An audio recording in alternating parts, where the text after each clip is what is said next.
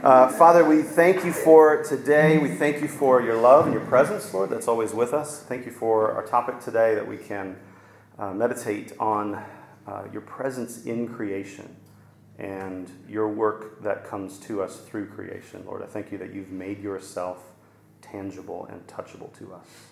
Pray that we would be able to learn and grow, and question, and Lord, think a new thought today.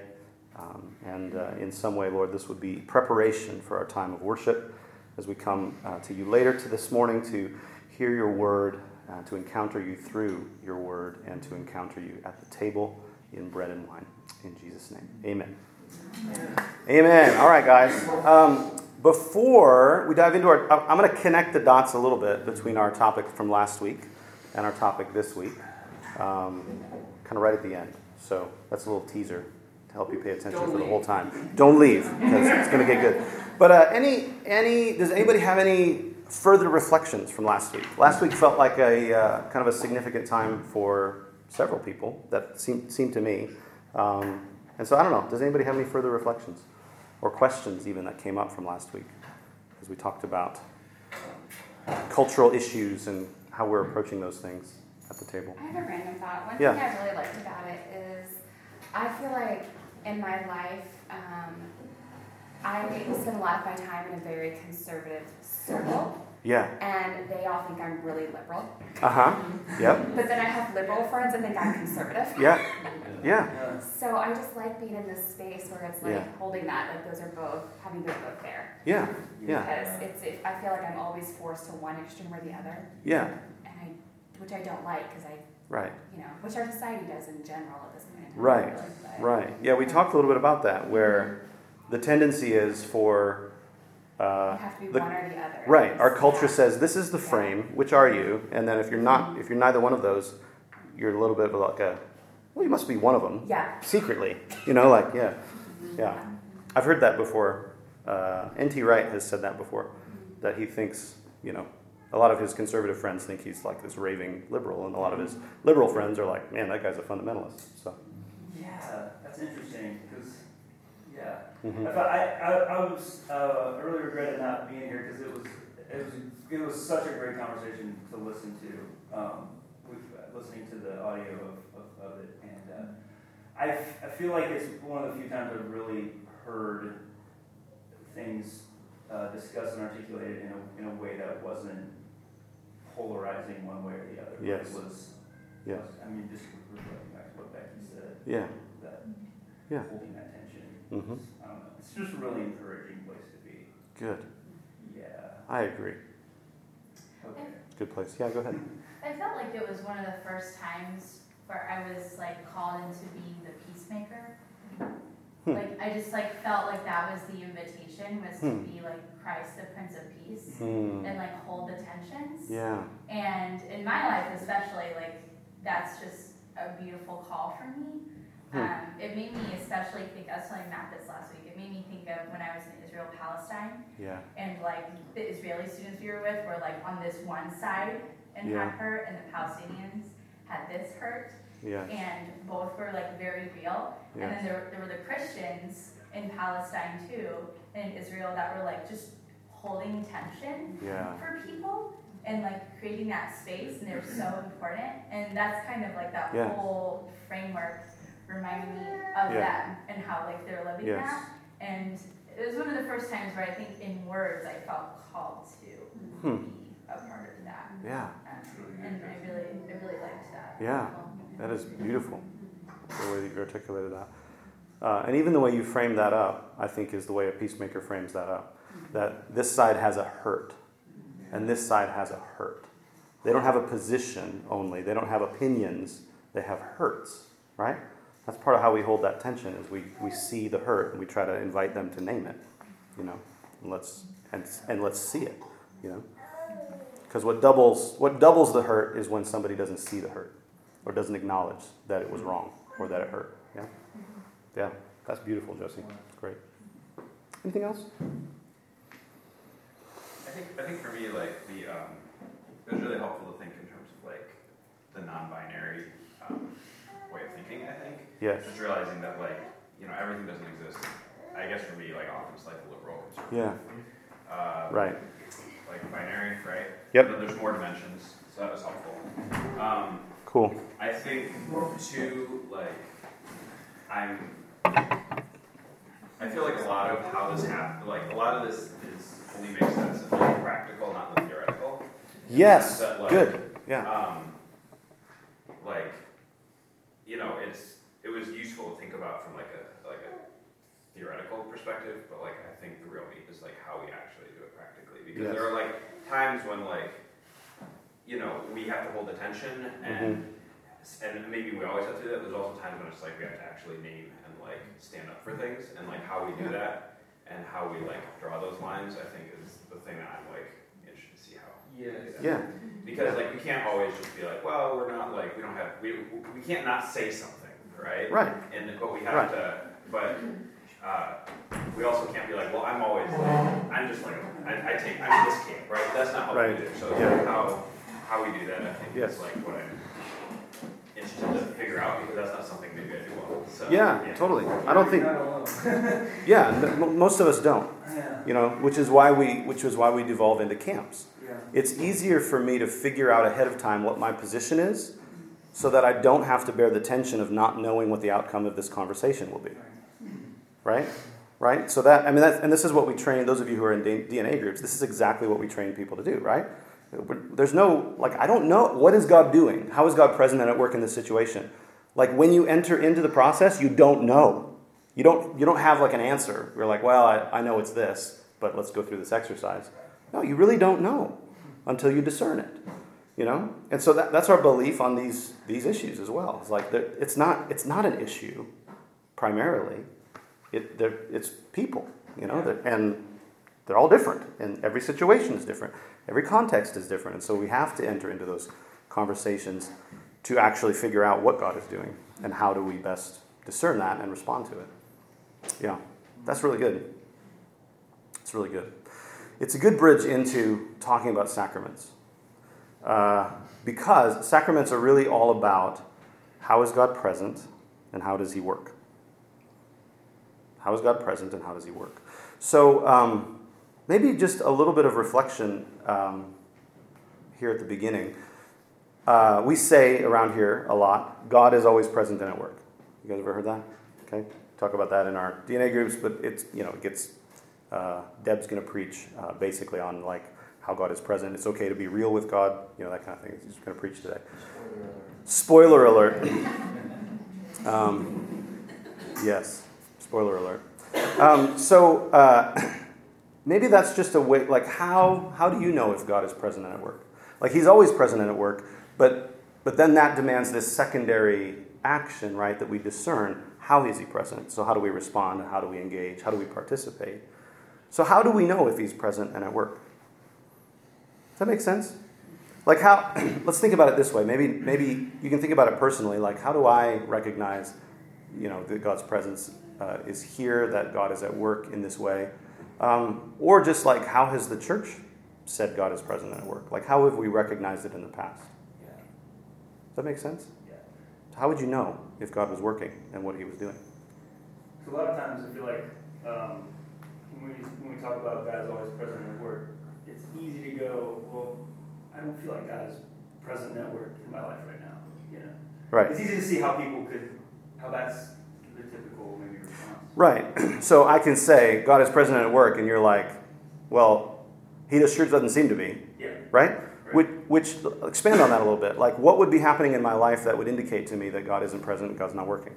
Yeah, well, like maybe maybe I don't have a good relationship with my wife right now, or maybe my parent just passed away, or something, or I just lost my job and I can't seem to find, just like life stuff. Yeah, so bad things are happening in my life. Right. So one way that we and this is we don't think this, right? We would never write this as an answer on a test, but the way that we respond to our circumstances indicates to us that one of the things that I see in my life, this is how I know God's present, is my problems get solved, I'm happy, I feel fulfilled, things are going my way, right? We kind of think that. And that's evident by the fact that when they're not going our way, we immediately question whether God's doing anything, Or side of that, I have friends who are like atheists, so it's like, well, you're saying, like, you feel like God moved for you to get a job or whatever, but you just had a good interview and you have a good personality, like the skills and the qualifications, like, it's about you, like, that you accomplish something on the flip of the positive side of it. Yeah. It's like, well, there's not really proof that God did That's it. not, yeah, right. You just made it happen. Right. So there's a counter argument from like if I come to the situation not believing that God is present, that he even exists, there's easy ways to explain all of this. Yeah. What else comes to mind as you think about how do you know if God's present and working? Sometimes God visibly does something that causes you to believe that he's present in your life. He has something planned for you. I'll give you one example. I used to spend a lot of time in Oak City when I was a FAA test pilot, and I had the family there before Christmas, and they went downtown to look at there's a big common grounds, and at night they had it lit up at Christmas, and they said, well, let's go look at that at night, and it was raining that night, and so you have to drive kind of clockwise around this big commons area, and so all the streets come in perpendicular to it. Yeah. And we're all looking at the Christmas lights, and I'm not paying attention to where I'm going. And all of a sudden, my wife screams. Yeah. And I had driven through a red light. Oh, wow. Because I wasn't looking where I was going. Yeah. And this bus was about 25 feet in front of me. Yeah. And I'm doing about 40. Okay. And all of a sudden, the car is lifted off the ground. We float by the bus, and we're put on the other side of the ground. Being a test pilot, when I'm airborne there, I put an input to the control of this car. I don't know how we get up here. Okay, and then we went to the bottom of on the other side of the bus. Wow. And I just remember the people's looks on their face as we went by. And so afterwards, I went to the family priest to say, talk about what we had just experienced. And he said, that happens all the time, Rich. And people just don't ever talk about it. He said when he used to vacation in Maine, and they didn't have air conditioning up there because they just didn't need it. Yeah. And they're out playing croquet on the front yard, and his 2-year-old is on the second floor with an open window. And the child falls out of the window. Okay? There's nothing they can do. They're just looking at this child. And this child's plummeting to the ground head first. And just before he gets to the ground, the child's rotated and lands on its feet and walks away. That man is Bishop Lawrence. He's now the head of the Diocese of South Carolina. Yeah. And he said sometimes God has plans for people and he protects them. I don't know if it was somebody on the bus that he wanted to protect, one of my daughters or my wife or me, but there was somebody that he felt he needed to have his angels protect that night. Yeah. And so sometimes he does things in a way that you just, it does happen. There are miracles that you can see. So yeah, good. That's an amazing story. Two amazing stories. And that is, yeah. It also stirs up a lot of Yes. really angry shit in me. Yeah. Good. Why? Because there are a lot of kids that fall out of windows that die. Yeah. There are a lot of, and I can't count on two hands how many times I've wrecked a vehicle. Right. The car's never picked up and floated away. You had to pay for it. And you hear this all the time. Yeah, exactly. And you hear this all the time, like God had a plan for maybe somebody. Yeah. And then that makes me think, so God doesn't have a plan for those kids that Yeah. God doesn't have a plan for. So that's the that's the counter argument that I don't. Yeah. And I wonder maybe the way God works and the way God's power works is different. Yes. Than we typically tend to talk about it. But there's another aspect to that too. It's so rudimentary to the faith sometimes, and that is that the earth we lived on is not God's kingdom. It belongs to Satan. And when Christ went on his little journey, and Satan took him up to a rock and says, "I can give you this. This is all yours if you want it." And you all know what his response was. It's mine actually, but I'm just letting you borrow it. Okay?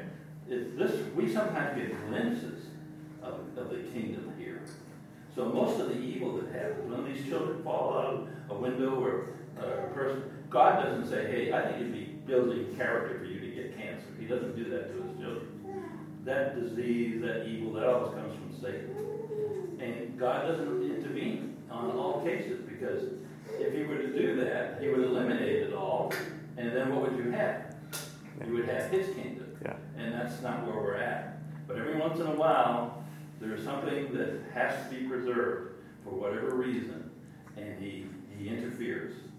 And it doesn't mean that you're better or whoever's on that bus is better. It just meant that it's the nature of the world we live in. This is Satan's world, and there's evil and shit. Excuse my French. That's right. It's already been used once in the first 20 minutes of class. It happened? Yeah. Okay. Yeah. And, So there's lots of ways of talking about this, and we've got explanations and counter explanations. I think it's worthwhile, though, to just pause and reflect that a story of God doing something amazing can stir up pain and hurt and anger, right? Yeah. Because we have these questions about how is God present and what is he doing, especially when we go through something very, very difficult.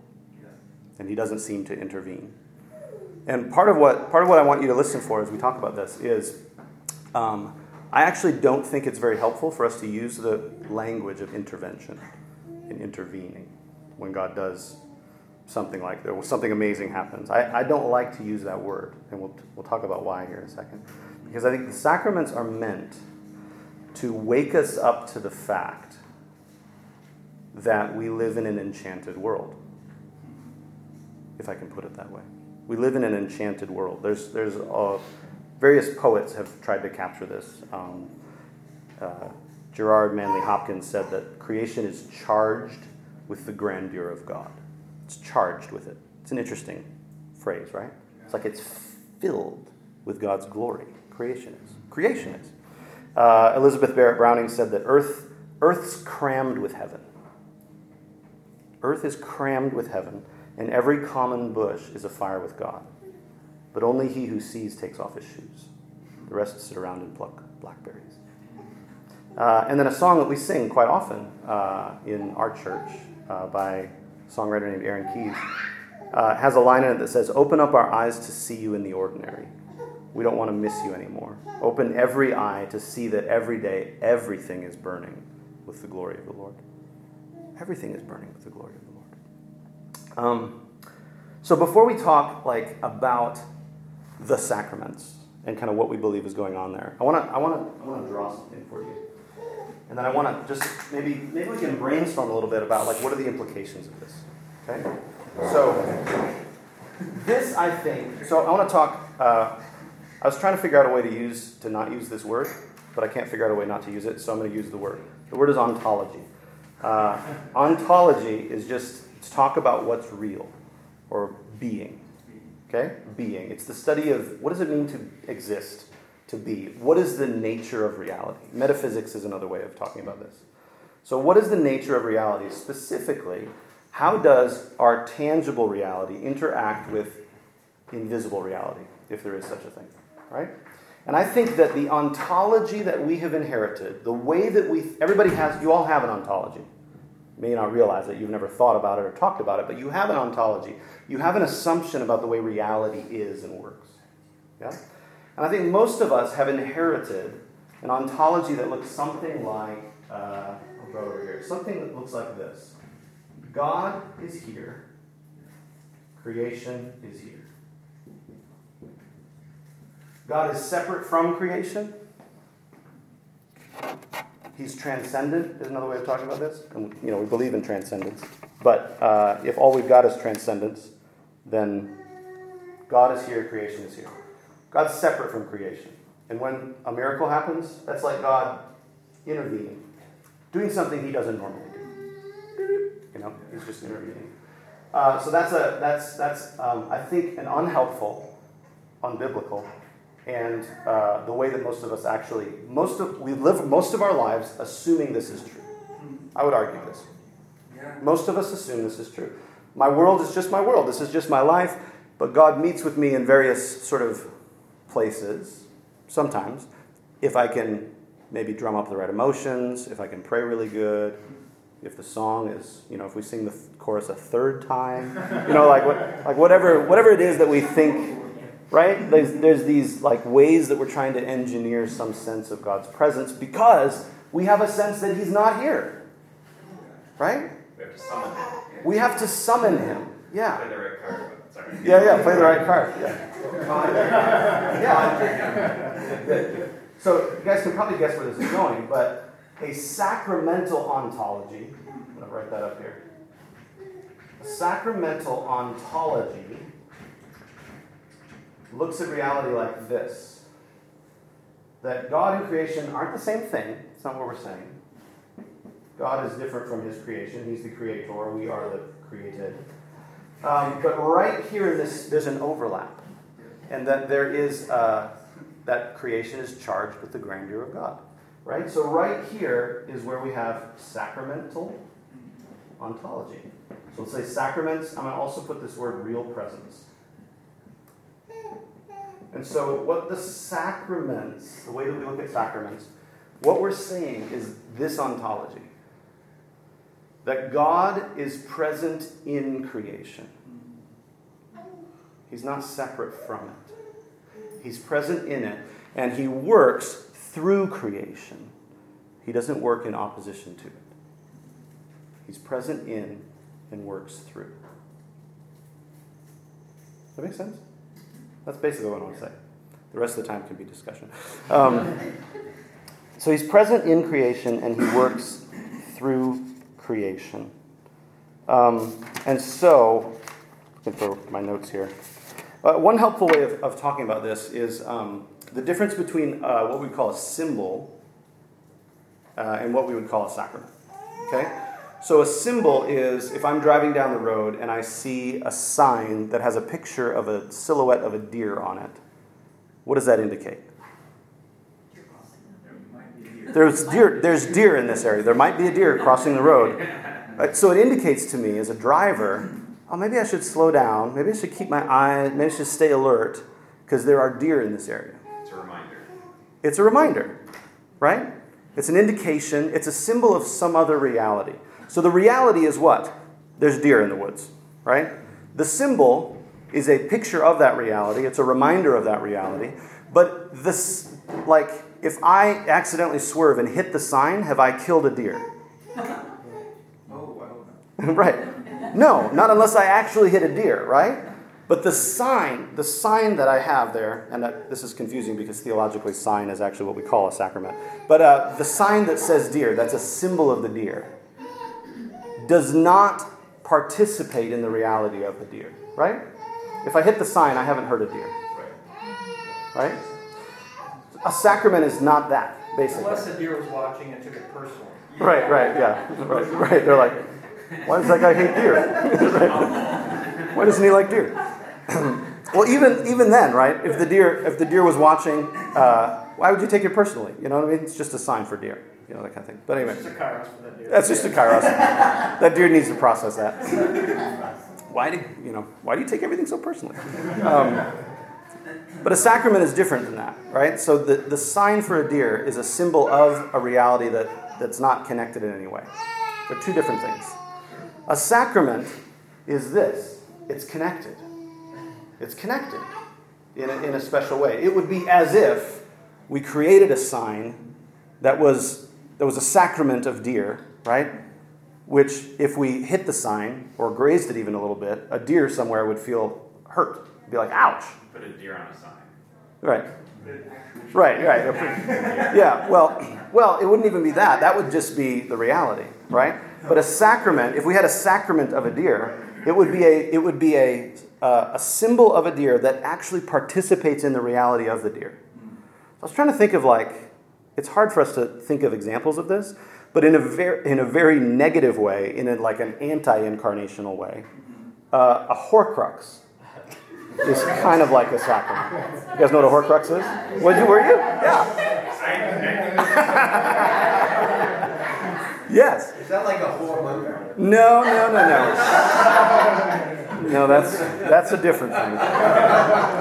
No.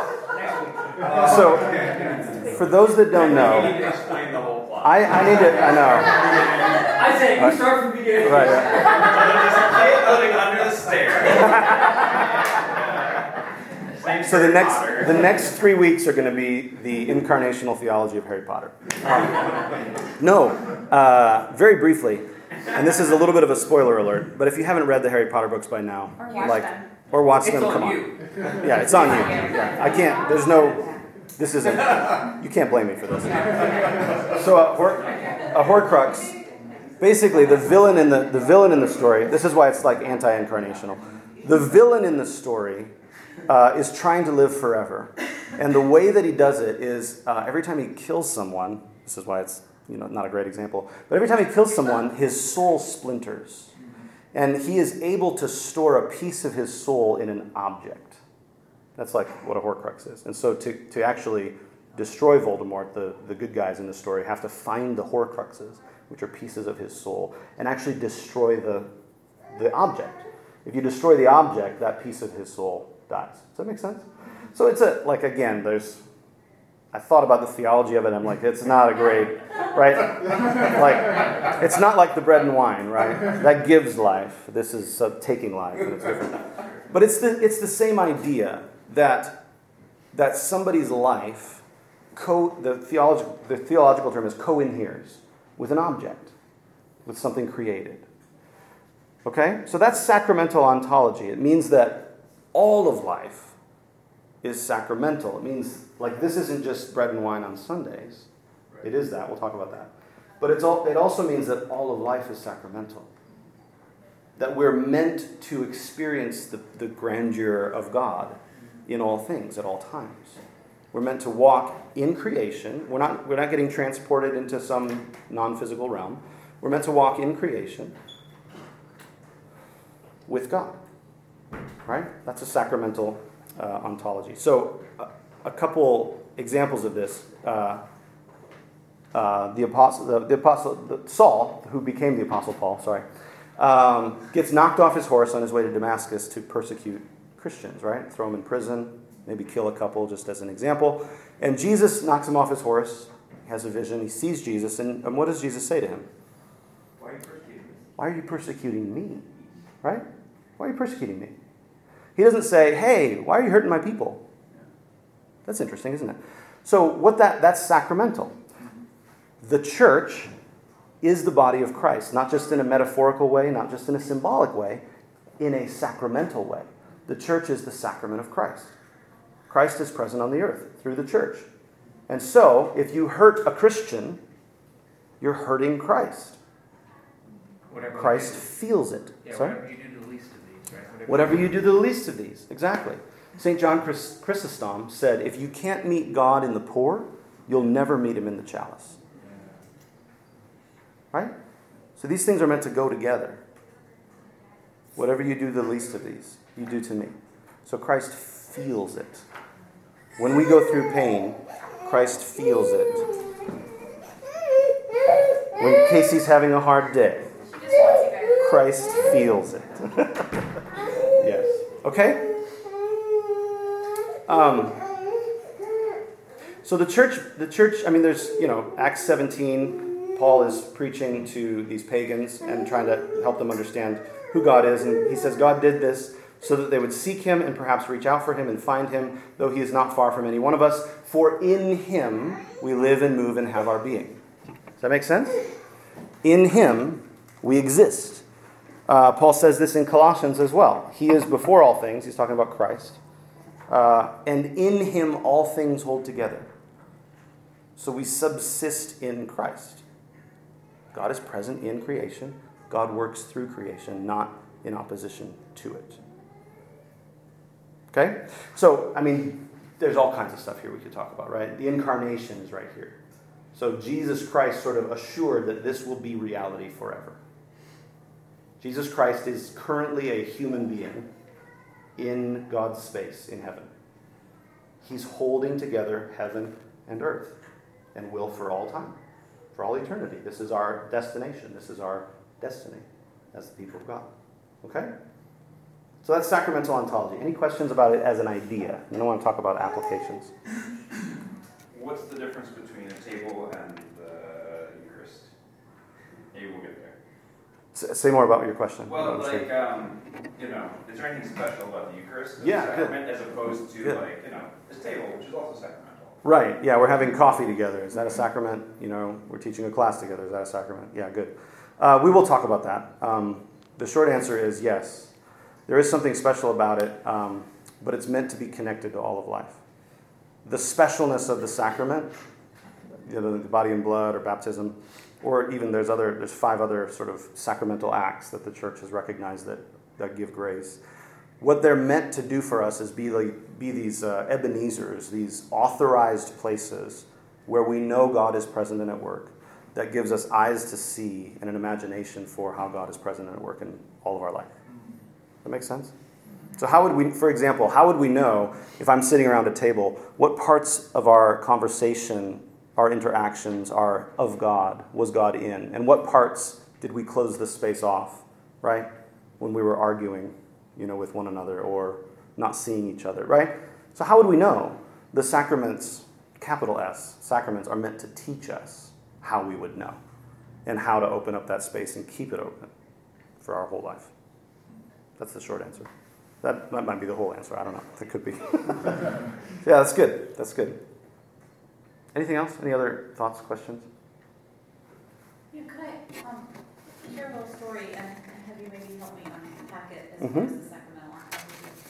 So it's a couple years ago now, and I had been traveling. I've been teaching in England for a week, and I had had a wonderful week, and I had to go home, which was a very painful place for me at the time. Family issues, family falling apart, and I had a mandatory layover in Iceland, which was wonderful. So I was just standing on this beautiful bay, and you know, just looking out over the water, and I just prayed. I said, Lord, I know you are present. I know you are with me. I have to go back to this. I just need to know that you're with me. I just need something. I was thinking, you know, this peace in my heart. I mean, that's all I was expecting, or a word, a reminder of Scripture, because I know that's also sacramental. I wasn't thinking of anything else. I'm just standing at this bay, and a whale leapt up out of the water, reached the water, and did this lovely, flip, and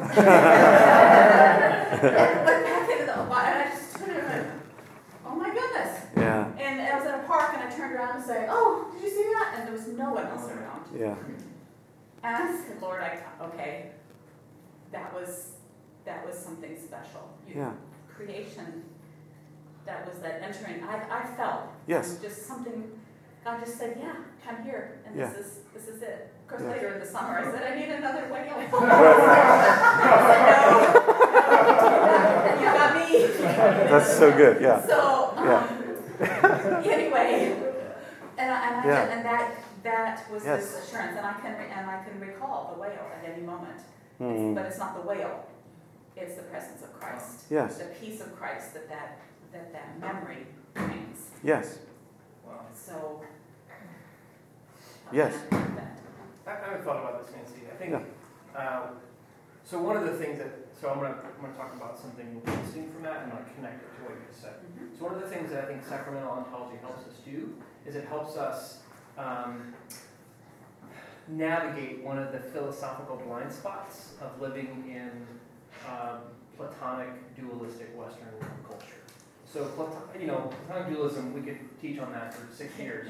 But essentially one of the tenets of Platonism, and really Neoplatonism, is that spirit and matter are distinct and not connected. And spirit is the realm of ideals and perfection, and matter is the realm of like imperfection and blah, right? So then you have Neoplatonistic Christianity called Gnosticism, where the body is sort of like this unfortunate bag of flesh, and we have to escape the body and get into this realm of spirit. So I think sacramental ontology helps us take the incarnation seriously and rebaptize sort of like matter matters, basically, in Christianity. Matter really matters. And so I think one of the traditions that doesn't have the Neoplatonistic baggage we have is the Eastern Church. And they have other baggage, but they don't have our baggage, which is nice. And I think one of the things that they have that touches to sacraments is this understanding of icons, right? So there's pictures that communicate grace and God's presence to us. And as I hear you tell that story, Nancy, I hear like God gave you an icon. Yes. God gave you an icon that communicated His presence and grace to you. And it's something created that communicates something uncreated. Yes. Yeah. Yeah. And this gets to the definition of a sacrament, which we'll talk about. But it's an invisible and inward grace that's given through an outward invisible sign. We can talk more about that. So it's different, though, than saying, for example, God made a whale jump. Yeah. Right? Yes. That's not it. Yeah. That's this. Yeah. That's this world here, where God is different from creation, and He sometimes, when we're really desperate or we pray really good, He comes in and does something. No, God is always present and at work. And you had eyes of faith to see a whale leap and pray, and God used it as a sacrament for you to basically say, I'm with you. My grace is here for you. And that has become an Ebenezer for you as well. Meaning, like, I can... You go out, yeah. You bought whale earrings, right? Right. And you said, I think about it, and I sense it. I sense God's presence. I have a friend who had a similar experience, Nancy, who in a really dark time of his life was praying and asked God to communicate His love, and a cardinal landed on his foot. He's sitting in a chair with his legs up, and a cardinal landed on his toe and just looked at him. And this is Mark Hand. And for him, if you're listening, Mark, I love you. And for him, that was God's I love you. And so every time he sees a cardinal, he just verbally says, I love you too. Wow. Yeah. Beautiful, right? I love you too. It's like this is literally Yes. a vineyard guy. This sounds pretty vineyardy, doesn't it? And so but for me, so that story, I mean, I didn't have a cardinal land on my foot, you know what I mean? I'm always, I'm throwing stones at them to get out of my garden. But when I see them, like, there's this transitive, Yes. there's like a transitive faith property that happens That's to me. right. Yeah. Like, I look at that cardinal and I think, you're this Ebenezer, you're this icon for my friend Mark. And I find myself sometimes saying, I love you too. That's so true. The thing about icons is the artist who wrote the icon Right. wrote it for themselves, actually, made Yes. up a prayer, Yes. and then, but we then can benefit from them. So it's that, Right. So, I mean, I don't see very many whales, but, I Yeah. can recall that Yes. in mind. Yeah. And, There's so much here, guys. I'm like part of the Celtic Christian spirituality was this idea of thin places. For example, you guys don't know what a thin place is? It's a place where this is just more tangible and present. And sometimes it's a place where it's a church building where they've been praying for 1,000 years, right? There's a mystery to it. Like, I don't know how it works, but that's not really what's important. It's not important to explain it. Like, it's important to participate in it. That's the important thing. And that's what the early church all believed. They believed in the real presence of Christ in sacraments. And their whole goal was not to explain it, not to write a theology about it, but to do it, to participate in it. They only ended up writing theology when they needed to, basically. When they were like, hey, there's some people who are doing some different stuff and it doesn't seem right. We should figure out what's the right thing to do here, And then they have councils and they come up with the Apostles' Creed and the Nicene Creed and, the doctrine of the Trinity and all of this stuff as a way of reflecting on their experience. That's what they're doing. That's lex orandi, lex credendi as well. Yeah. Good. So it's having eyes to see. It is. Because I Yes. would have just said, oh, that was cool, look at that whale. Or Right. oh, look, a cardinal landed on my foot. But if you, to make the connection, Yes. is the eyes to see. Eyes to see. There has to be some faith, right? For us to really see. It's not automatic. We don't, like Elizabeth Barrett Browning's poem, Earth's crammed with heaven, every bush is on fire, but only he who sees takes off his shoes. Lots of shepherds walk past that bush thinking, that's weird, a bush is on fire, right? And the eyes to see thing is different because the one on the left, I think that was my common conception of God up until 5-10 years ago. Yeah. But that is more based upon like a god like Zeus than a god like Yahweh, Mm-hmm. right? So that's sort of the Greek philosophical understanding of what God is. God is this thing that exists outside of us, and sometimes he zaps us with lightning bolts and miracles. And sometimes we can appeal to him to zap us in the right ways and not the wrong ways. The one on the right, though, there's a deeper mystery to it, because it's not just based upon like God's sort of benevolent capriciousness. Maybe today I'll do it. This baby I'll save, right? But the next 6 I won't. There's something else, like Jesus being in his hometown and not being able to do miracles because people didn't have faith. Right? There is this deep, like metaphysical alignment of the particles of existence.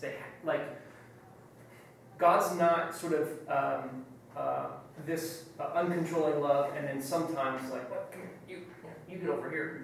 You know what I mean? Like there's this sense in which like he longs to have people submitted and responsive and participating in his kingdom, and there's these moments of alignment. Yes. Where that happens. And faith is part of that equation. And faith is but there's all kinds of other stuff. Right? Things we can't see, including, Richard, you brought this up, including this incredibly complex spiritual warfare. Yeah. That's always happening. Yep. That we have very little perception of. Mm-hmm. Right? Yes. Yeah. And so that's I mean that's where this thought can take you, right? Sort of realizing, wow, the particles of creation, like they are under the sway of the evil one in many ways, right? That's why our bodies grow old and get cancer and die. That's why bad things happen, right? But we can't do. We'd like to be able to just do something about it, and we'd like for God to just do something about it, but that's not how he works. This is how he works. He doesn't work in opposition to creation, even when creation is in opposition to him. He still condescends, he comes into, and he works through creation. This is a huge thought, right? Right? Because we're not used to thinking of God as somebody who's, I don't know if I can say it this way, but somebody whose hands are tied in some situations. It makes sense? He's chosen to work like this. Present in, works through. That's sacramental ontology. Would you say that this view of God and creation being separate, the evangelical worldview is that we are separate from God. Yes. Our sin separates us from him. And that whole premise creates that separateness. Yes. And so you can understand why I used to feel that. Yeah. And the truth is, still feel it come upon me when I do something. Every once in a while, very rarely do I ever sin. Yeah. I think it was November. You mentioned it in DNA group, I remember. Oh, that one. And that separate God's creation separate. I'm separate from him. Yes. I mean, I throw that out to you. Yeah, that's good. Why we all, and yet, I mean, that's a part of what we've been taught. I have thoughts about that. Do you have thoughts about that? I do too, yeah.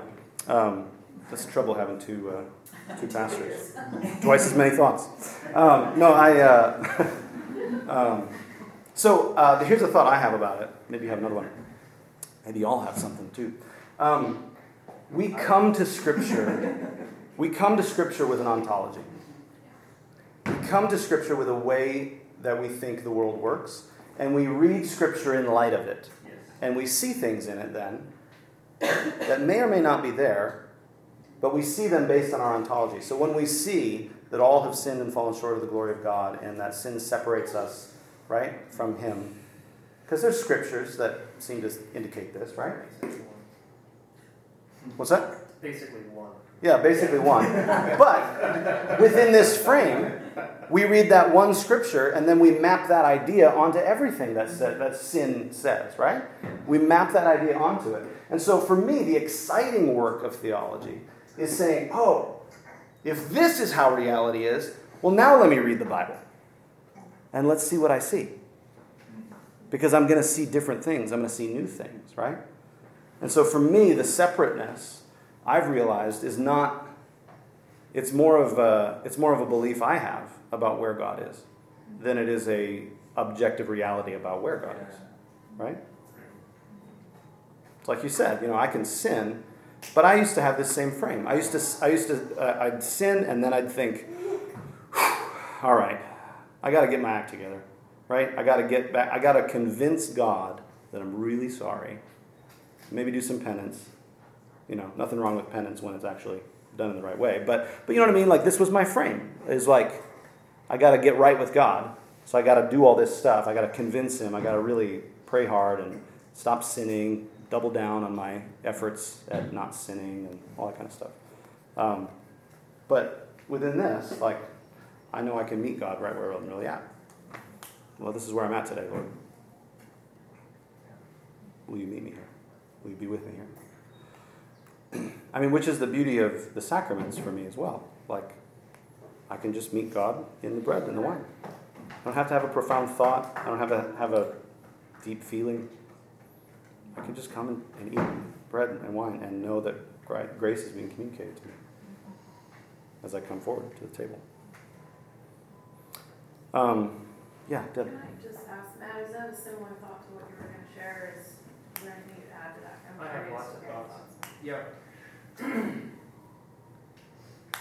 Just responding to Sean's comment about this, I think all of us can relate, either just from other people's experience or our own experience about this experience of sin feeling like it's cutting us off from God.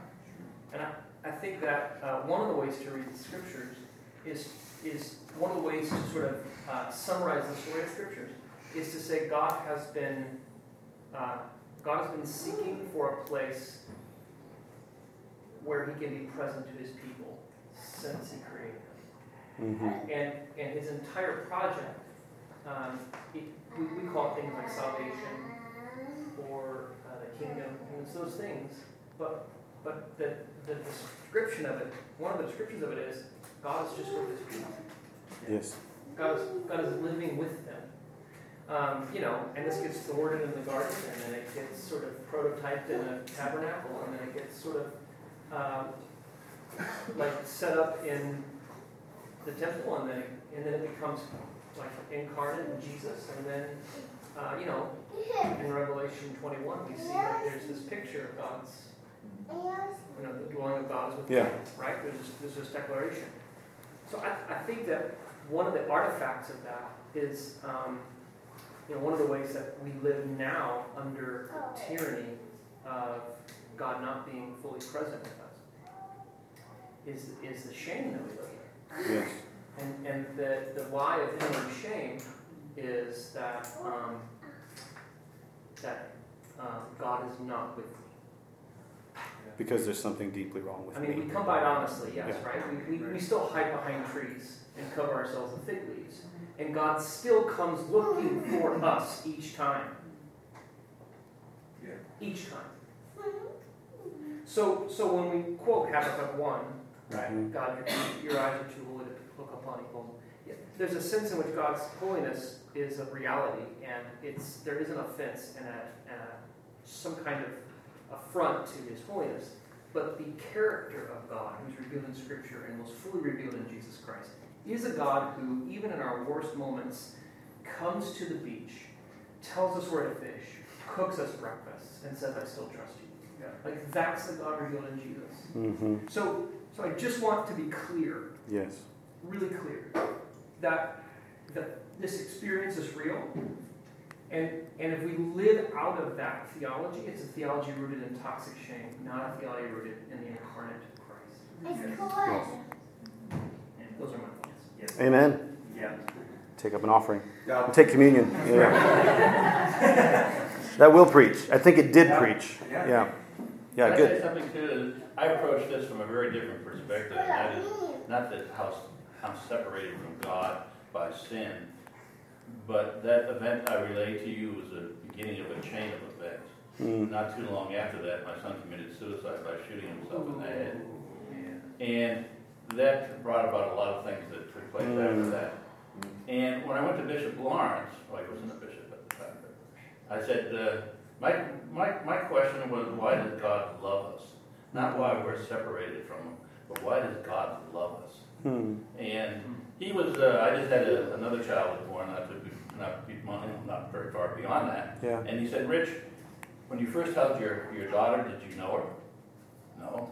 Had you had a lot of discussions with her about her views on life? No. Did you like her as a person? No. I mean, if she was just my daughter, and I would die for her at that instant, if the place was on fire, I'd go in and get her. Yep. And he said, that's the way it is with God. God loves you. And he says, that's why we begin our Father's prayer with our Father, is that He's our Father. Yeah. And once you understood that He loves us, the sin part we address later, but that was just a big, like a light went off. Yes. He actually loves me. Yeah. Right. He's not tolerating you. Yeah, yeah. And like, well, Jesus did something about your sin, so I guess. And accepting that made a very big difference in my life, because when something like that happens to your family, when crap happens, okay, you find out God's there to help you, as opposed to my wife at the time, who has never been inside the church since. Yeah. Yeah. And no, we're no longer married. Yeah. That was my time. Yes. Yeah. Thank you for sharing that. Thank you for sharing that.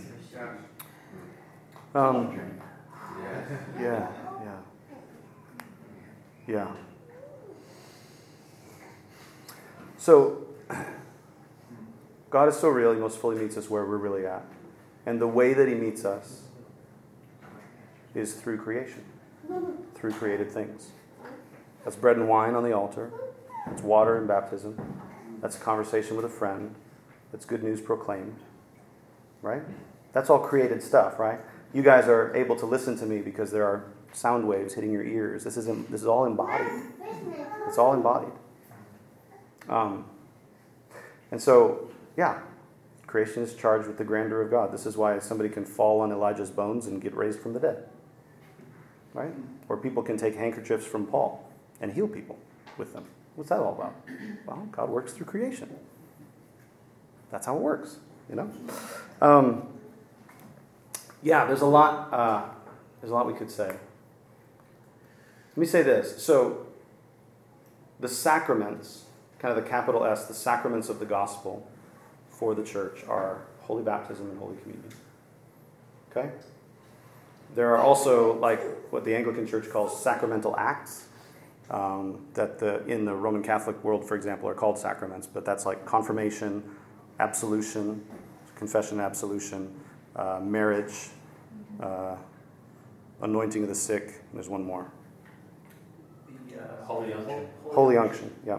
So, and holy orders, I think, as well. Is that the same thing? Holy unction. No. Holy unction is anointing for the sick. Yeah. Ordination, that's what I'm thinking of, yeah. But ordination is a sacramental act. And so what we're saying when we say that these are sacraments and not just, in some traditions they're called ordinances, which just means that things Jesus told us to do. We believe that they're more than just things Jesus told us to do, that they are means of grace for us. That in participating in the physical act, water being poured over me or being, immersed in water, receiving bread and wine, like putting it into my body and digesting it, swallowing it. Like in that physical act, grace, God's grace, is sort of invisibly communicated to us. And so I mentioned, a couple weeks ago, that's the reason for me why I don't like going a Sunday without being able to take communion. I'm starting to do some research on like where we're going to be on vacation in a couple weeks, and I'm thinking like, is there a place I could drive, that kind of a thing. Not because I think it's a magic spell, but because if there's grace available to me, I want to participate in it, right? And so I want to take communion. I want to hear a word of good news proclaimed. I want to do that. And so, in our tradition, there's two metaphors I think that are helpful for me in terms of thinking about what baptism and communion are. Baptism, one metaphor is, baptism is kind of like being born, right? So, and we know this, kids are born into our families and then they're just part of the family, right? Before they really know what that means, they're part of the family. So that's why we baptize infants, one of the reasons, is because, they're born into the covenant, and our faith as parents covers them and and we invite them in, and we raise them as Christians with the expectation that they will one day confess this faith, profess this faith for themselves. That's confirmation. And actually the way that they look at that is baptism and confirmation are almost like two parts of one sacrament. Okay? Two parts of one sacrament. So baptism is kind of like being born, and then coming to the Holy Eucharist is kind of like coming to the table and being nourished. It's like a family dinner. It's time to eat. We come to the table, we eat together. That's one image. The other image is that baptism is kind of like getting married. It's the covenant. And then communion is kind of like having sex. You know, it's this act of participation, the koinonia, and, you know, an involvement that strengthens the unity of the love of the covenant. Does that make sense? Hopefully that's not too scandalous to say. Can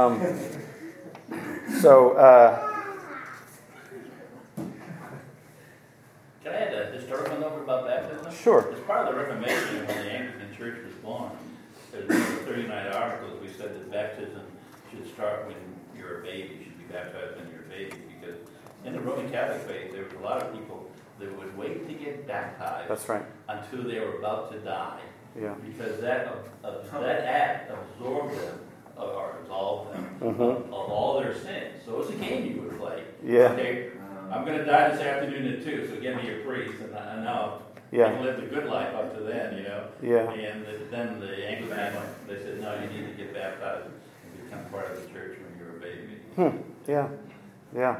There was some of that in the early church as well, because they had that view. So just to we've got a few more minutes. So those are the two sacraments. There's 5 other sacramental acts, and they're rooted in the incarnation, right? Because God is present in creation, right? So we believe that in this bread and wine, like, Christ's presence is communicated to us, which is why we treat it specially. For example, like some of you guys have heard me tell Deacon or one of the other kids to go bury the crumbs of the bread outside. Go take them outside, or pour the wine out outside. There's a special sink in the sacristy here in this church building that doesn't go into the sewers. It just goes directly out onto the ground. Why do we treat it specially? Well, because it's sacramental, right? Isn't that interesting? I thought that was interesting. So it's sacramental. We believe that God's presence is communicated to us. There's a lot we could say about that. You know, the prayer of remembrance. We think of remembrance as like, I'm going to think about something that happened before. But actually what that prayer is bringing to the present, making present something that happened. So the Jews did this in their Passover meal, right? Where they said, this is the night when we crossed the Red Sea.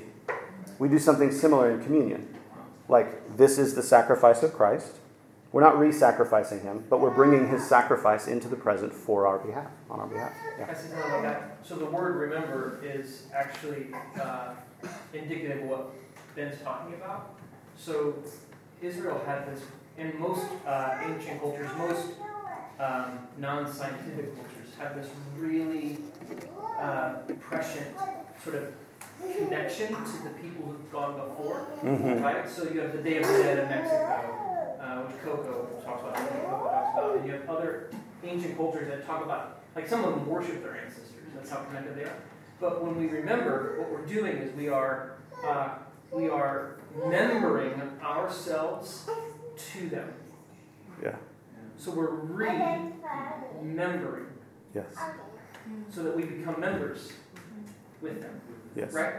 So the prayer of remembrance is taking our community and connecting us to this thing. Yes.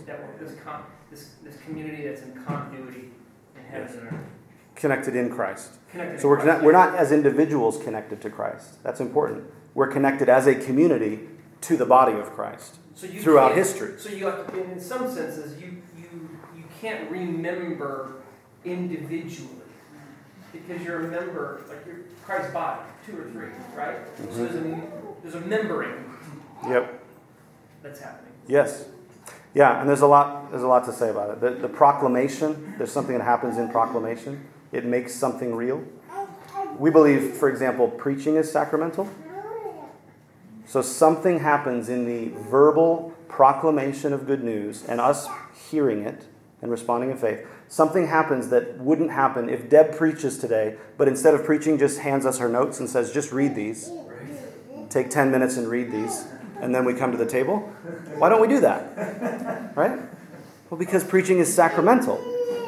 Something happens as we listen to Deb. Yeah. Something happens as we listen to Deb that doesn't happen when we read the words or understand the concept. The scripture too. The scripture too is sacramental. That's why we read it out loud, even though I've read this before. I know this already, right?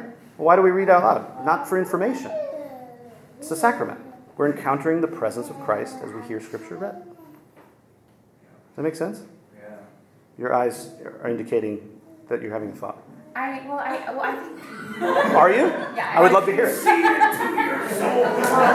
my face gets squinty when I'm thinking. No, I want to hear your thought. Not that thought. For me, I think what's interesting about it as we talk about the proclamation, because for me, some of the places, there are two main ways that I personally experience God the most. Yeah. And one is in creation, but the other is in written word. And so for me, I have this thought of I think that God is love of the written word inside of me, because anytime I get on this journey where I feel like I'm pulling away from Him, it has always been through reading somebody else's words that has brought me back. Yeah. In times of my life where I'm not even I don't even want to read the scriptures. I'll be reading, C.S. Lewis or whoever else, Yes. and that's what has brought me back. And so Yeah. that was what was. Yeah. It's good. Yeah, it doesn't devalue the written word, right? And it doesn't mean that reading can't be a sacramental act, right? It just means that preaching is different from reading. It's a different act, It's something different. That's really good. Okay, so finally, I think why all this matters. So why do we believe this, and what does this actually do for us? Okay, Matt talked about this a little bit. The predominant metaphysic or ontology that most people live in is this one here, and some people have erased God from it. Right? They're like, He must not exist because it's unreliable. We can't get Him to zap us at the right time.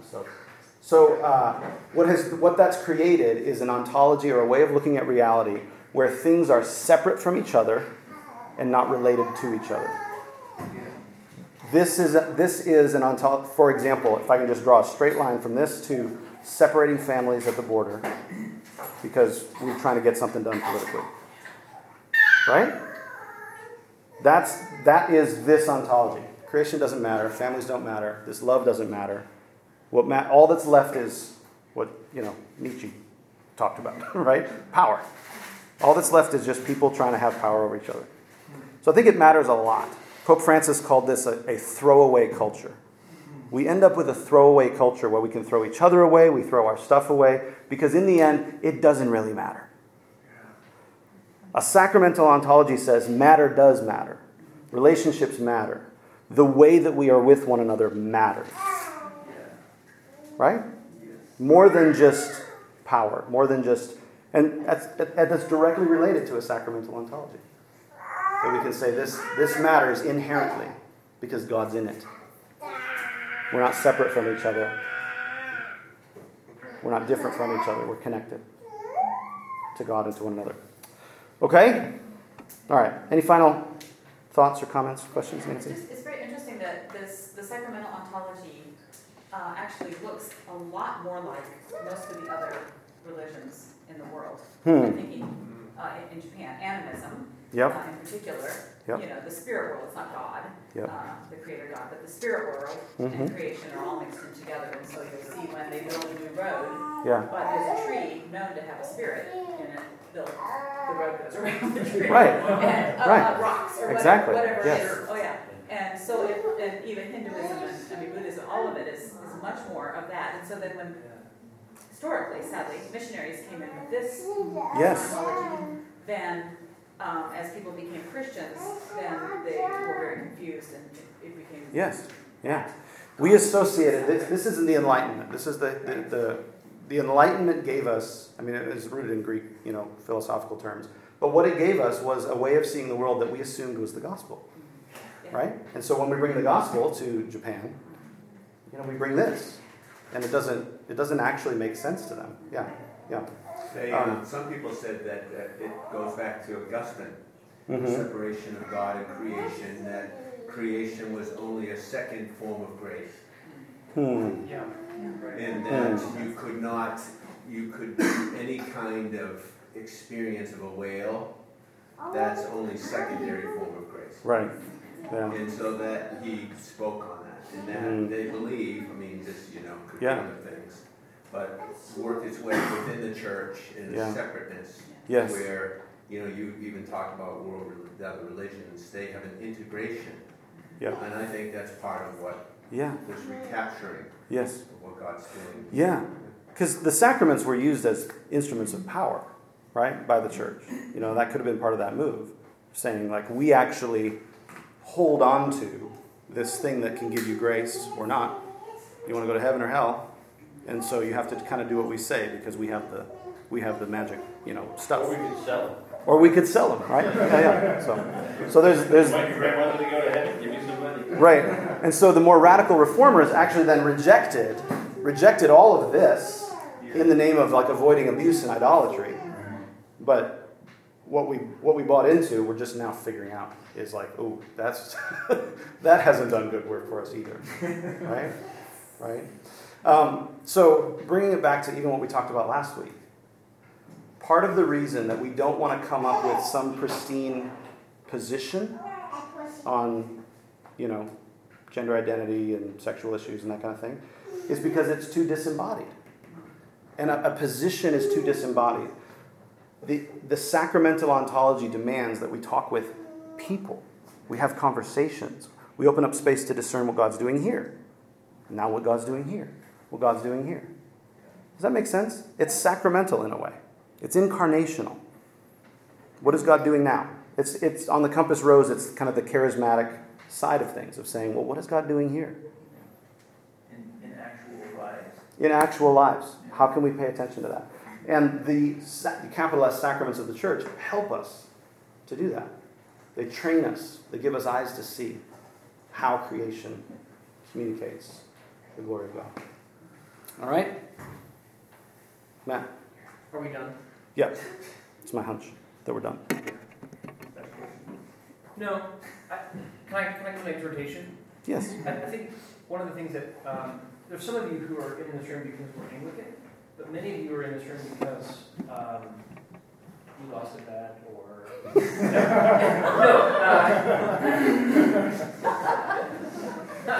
No, you're in this room because there was another poll, and so some of you are here and you're like, yes, sacraments. And some of you are here like, WTH sacraments, right? So that's fine. My encouragement is sacraments are understood when they're submitted to, not when they're analyzed. The way we learn sacramental ontology is by saying, put the bread in my hand. Yeah. That's the way we learn sacramental ontology, right? We don't learn sacramental ontology by taking the bread, taking it home, putting it under a microscope. That's not how we learn sacramental ontology. Yeah. So if you're uneasy about sacraments, if that isn't your tradition, it's okay. I just encourage you to learn it through participation and surrender. Yes. Lex orandi, lex credendi. Back to that, right? The rule of prayer is the rule of belief. We learn what we believe as we pray together, as we worship together, which we're about to do together. Can I pray for us? And we'll go get ready. Father, thank you for this time. Thank you for your presence that is communicated to us through your creation. Lord, what a comfort it is to know that you're not separated from us, that you are closer than our very breath, that you inhabit the space between the molecules that make up the entire universe. The creation is charged with the grandeur of God. Our bodies are swimming in your presence even now. I pray that you would help us to have eyes to see and recognize and participate in that grace that you have for us, the presence that you offer to us. Today, even now, as we listen to your word proclaimed, and as we come to the table of your presence, give us eyes to see and participate. In Jesus' name, amen.